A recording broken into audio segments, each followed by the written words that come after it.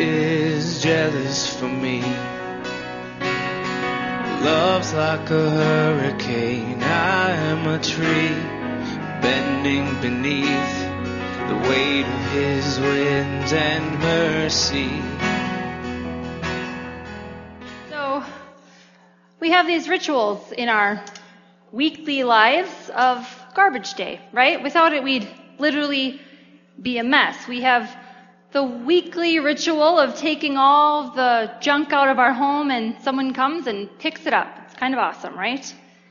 We also have seasonal rituals of this same kind of thing. We downsize or try to downsize after Christmas often to sort of make room for the new stuff we've gotten. Or we get all house cluttered in the winter and we have this yearly spring cleaning where we metaphorically open up our house before we can actually physically open up our house, right?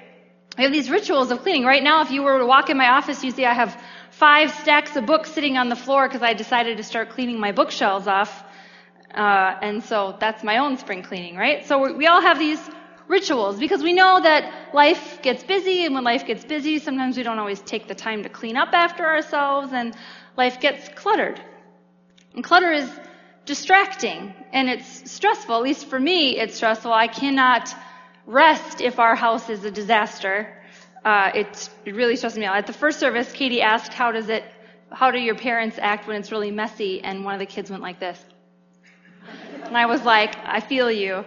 So there we are. It's stressful. And the same actually goes for our spiritual lives as well. We don't often take the time to sort of declutter our spiritual lives. We're in this season of Lent, and Lent kind of gives us some space, some room for a soul or heart spring cleaning. A kind of garbage gathering to prepare for the garbage collection day on the horizon. Now, usually we think of Lent as this really reflective, meditative, calm season, right? It's peaceful even. But today's gospel lesson doesn't really fit that theme. Jesus walks into the temple, looks around, calmly braids a bunch of cords into a whip, and then he uses that whip to force all of the people and animals out of the temple. So often we've understood this text found in all 4 Gospels to be about how selling things in the temple is wrong. You maybe had heard that before. Like that was the problem brought forward in today's text. But this actually was the normal way of things. See, people traveled a long way to get to Jerusalem, to go to the temple, and sometimes they would travel for days or weeks, and they couldn't always afford to bring a sacrificial animal along for the journey. It was expensive and inconvenient. So the temple rules set up a way for travelers to purchase these goods for sacrifice or celebration in the temple. It was actually written about in the temple laws in Deuteronomy. So it says, be sure to set aside 1/10 of all that your fields produce each year. Eat the tithe of your grain, new wine, and olive oil, and the firstborn of your herds and flocks in the presence of the Lord your God at the place he will choose as a dwelling for his name, so that you may learn to revere the Lord your God always. But if that place is too distant and you have been blessed by the Lord your God and cannot carry your tithe because the place where the Lord will choose to put his name is so far away, then exchange your tithe for silver, take the silver with you, and go to the place your Lord God will choose. Use the silver to buy whatever you would like, cattle, sheep, wine, or other fermented drink, or anything you wish, and then you and your household shall eat there in the presence of the Lord your God and rejoice. So this marketplace in the temple was actually sort of the normal order of things. What makes the marketplace problematic is when it's used to keep people out. So when people would come, sometimes the marketplace would use their exchange tables to extort people. So they would essentially charge them more if they were making an exchange in the marketplace. So out-of-town visitors had a higher price to pay. That means they'd often come a long way, go to the marketplace, and not actually have enough money to get what they needed. It wouldn't be equal to what they would have brought from home. So it was believed that the temple literally was the house of God where God was located, and so not being able to have this tithe there meant your access to God was essentially denied. Now imagine this scene with me. A regular day at the temple. People coming in and out, animals milling about, sacrificial things here and there, right? Exchanging silver offerings to be used in the temple. And then Jesus comes in and clears house with a whip. I have this picture of the last moment, just after the last little sheep has run out of the room, right? And Jesus is standing there holding a whip in the midst of just chaos. Just chaos that he caused, right? And it gets quiet. So quiet as the dust kind of settles. Jesus says then, destroy this temple and in 3 days I'll raise it up. And no one knows what the heck he is talking about. They think he's actually talking about the temple they're standing in, which they say, it's been under construction for 46 years. I don't think you're going to do that in 3 days. And while the physical act of taking a whip to the temple marketplace is probably what sets the wheels in motion for him to be arrested and killed, he is trying to make a much bigger point. Now Jesus enters the temple and sees this marketplace, the normal order of things, the way they've been commanded to act in the temple, being used discriminately, right? Incorrectly. Injustice is reigning all around this temple marketplace. And he gets angry. And if we're honest, we don't really like this angry Jesus all that much. We'd much prefer the loving Jesus, the kind one who picks people up off the side of the road and heals them, the one who tells children to come and gather around. Angry Jesus doesn't quite fit into our preferred image. Anger is an emotion we're not so sure of what to do with in ourselves, right? Much less in God. But anger does something important in the world and in the church. Instead of being wary of angry Jesus, I kind of think maybe we need to draw nearer to him. We need to lean in a little bit to what Jesus is pushing against, so that we can also look at what things in our world are in need of this same kind of disruption. We should be paying attention to the ways in the world, in today's society, really, that need a braided cord taken to them. It's easy to say, well, it's just the way things are. I mean, I see all the injustice you're talking about. I see it all around. It's on the news all the time. I know what you're talking about, but it's just kind of the way things are, and there's not really anything I can do about it. But what if that's not how it needs to be?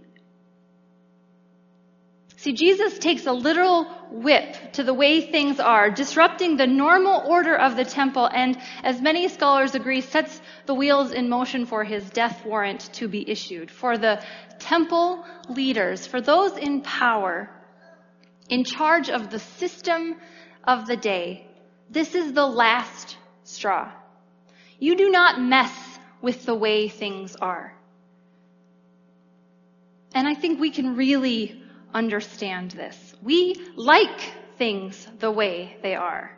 In fact, I'd say for most of us, we prefer that nothing changes at all. When the status quo or the way of things or the way things are gets pushed against, gets disrupted even for a moment, we don't like it.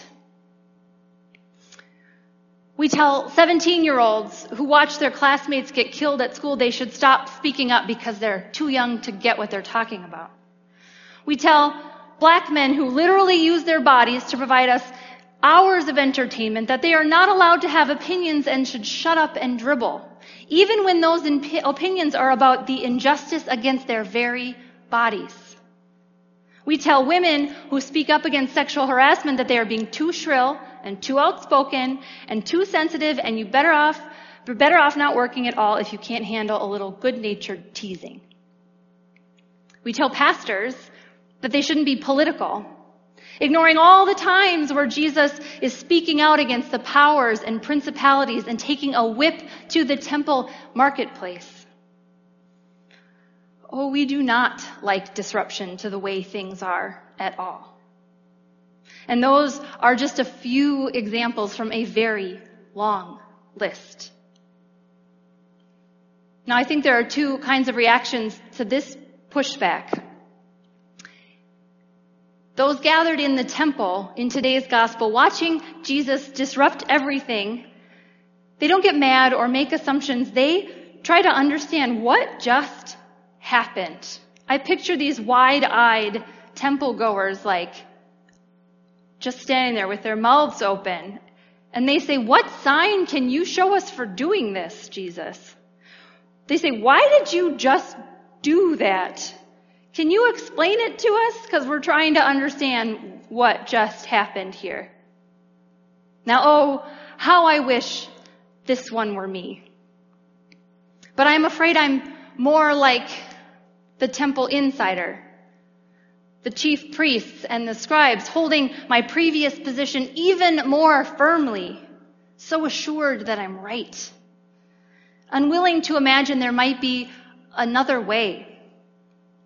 So set in our ways, we ignore the words and the injustice behind the voices calling out, and instead we get offended and begin to put in motion the very system being spoken out against to shut it down and shut them up. If we are to lean in here into what Jesus is feeling and why he does what he does in this moment, we might start to ask ourselves, what if these moments of disruption that we see and we feel are not just an inconvenience or a personal attack on you, but a decluttering of the temple, a movement towards something more like God intended, a clearing out of space that God will use for something new understanding, new growth, new life. See, Lent is about redemption and renewal, and those things are not always peaceful. Redemption and renewal don't always feel calm or easy or restful, or because for something to be made new, to be renewed, something has to die. And for room to be made, something has to go away. Making room by getting rid of some of the way things are is usually the opposite of peaceful. It's hard and it's painful and it makes us uncomfortable because we like the old system. It works for us. Even if it doesn't work for everyone, it works for us. But that is not the system God has in mind. Not for me, not for you, not for Prince of Peace, and not for the world. So this is what our Lent is for leaning in, to taking time, each of us looking honestly at ourselves and asking really hard questions that we do not want to take the time to ask. In what ways do I participate in a system that excludes and minimizes others? How do I hold on to a system that seeks to contain and control God, keeping him in the temple instead of joining God's redeeming work in the world? See, Lent is when we get to take the time to see what things we've placed in the temple that don't belong there anymore and clean them out. It is no mistake that the Hebrew scripture selection to be paired with today's gospel is Exodus 20, where God speaks the command to have no other gods and to not make idols of anything on heaven or on earth. And then in the gospel, Jesus walks into a temple where they've definitely made an idol of the processes and systems there, and he blows it to pieces. So in this season, we have to ask ourselves, what have we made idols of? What regular order of things, the way things are we unwilling to let go of?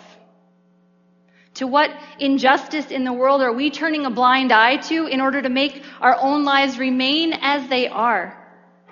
I get it. It is not comfortable to ask these questions. It is hard, and we'd rather not go there. But Jesus pushes us to go there by going there first, by showing us what righteous anger on behalf of someone else looks like.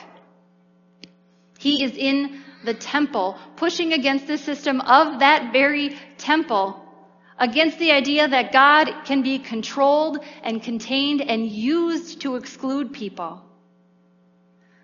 Jesus is disrupting the temple system to show that all these rules and regulations, including the marketplace, are becoming an idol. That the system and the people within the system have begun to miss the point. They are missing God. When regular order takes the place of the work of God, I believe, yes, God gets a little angry. And when the system of power and privilege is held as more sacred than the lives of marginalized and oppressed, yes, I think God gets angry. We've got some cleaning to do this Lent. And it is not fun. But hear me when I say what you are making room for is so much better than what you have placed in the temple. In that moment of silence following the chaos, when Jesus speaks of himself as the temple, it is a huge moment. Jesus takes God, who God is and where God can be found, out of the temple. Shows us that God is not boundaried by rules and regulation and good order. Jesus is literally with a whip breaking down one system and replacing it with himself. A new system, one in which those who have been excluded are brought in. A system of healing and relationships instead of hierarchy and power. A system of love, of claiming and naming, and one we are all invited into. God is no longer in the temple. God is in the world. And then God takes it all the way to the cross to show just how far this new system will go to break down the old, to put the old system to death once and for all, and rise to new life in the space he created. For it was on the night in which he was betrayed, gathered around a table with his disciples, where the Lord Jesus took bread, gave thanks, gave it to all to eat, and said, "Take and eat. This is my body given for you. Do this for the remembrance of me." Again, after supper, he took the cup, gave it for all to drink, saying, "This cup is the new covenant in my blood. It's shed for you and for all people for the forgiveness of sin.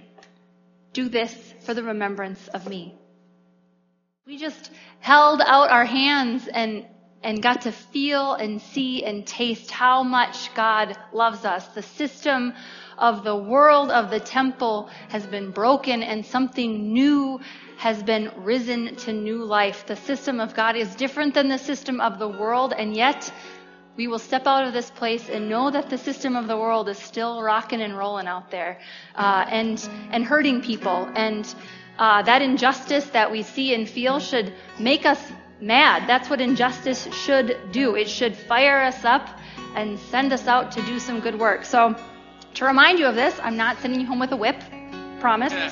But I am sending you home with a quote from Dietrich Bonhoeffer. So Dietrich Bonhoeffer was a Lutheran theologian who worked tirelessly to fight against Hitler and the Nazis and what they were doing in Germany. And he was eventually arrested for his plot to try to kill Hitler and put in a concentration camp, where he was put to death for his refusal to accept what was going on in the world as okay, looking around at injustice and saying, we are not simply to bandage the wounds of victims beneath the wheel of injustice. We are to drive a spoke into the wheel itself. So that is a big call but it is a call that we have been given and one that I hope we will answer together. The world is not the happiest, most wonderful place, but we have received the new system. We are a part of the new system, and so we go to drive a spoke into the wheel and share the love of God with those who are being crushed by it. So, do we go in peace to love and serve the Lord? Thanks for you guys.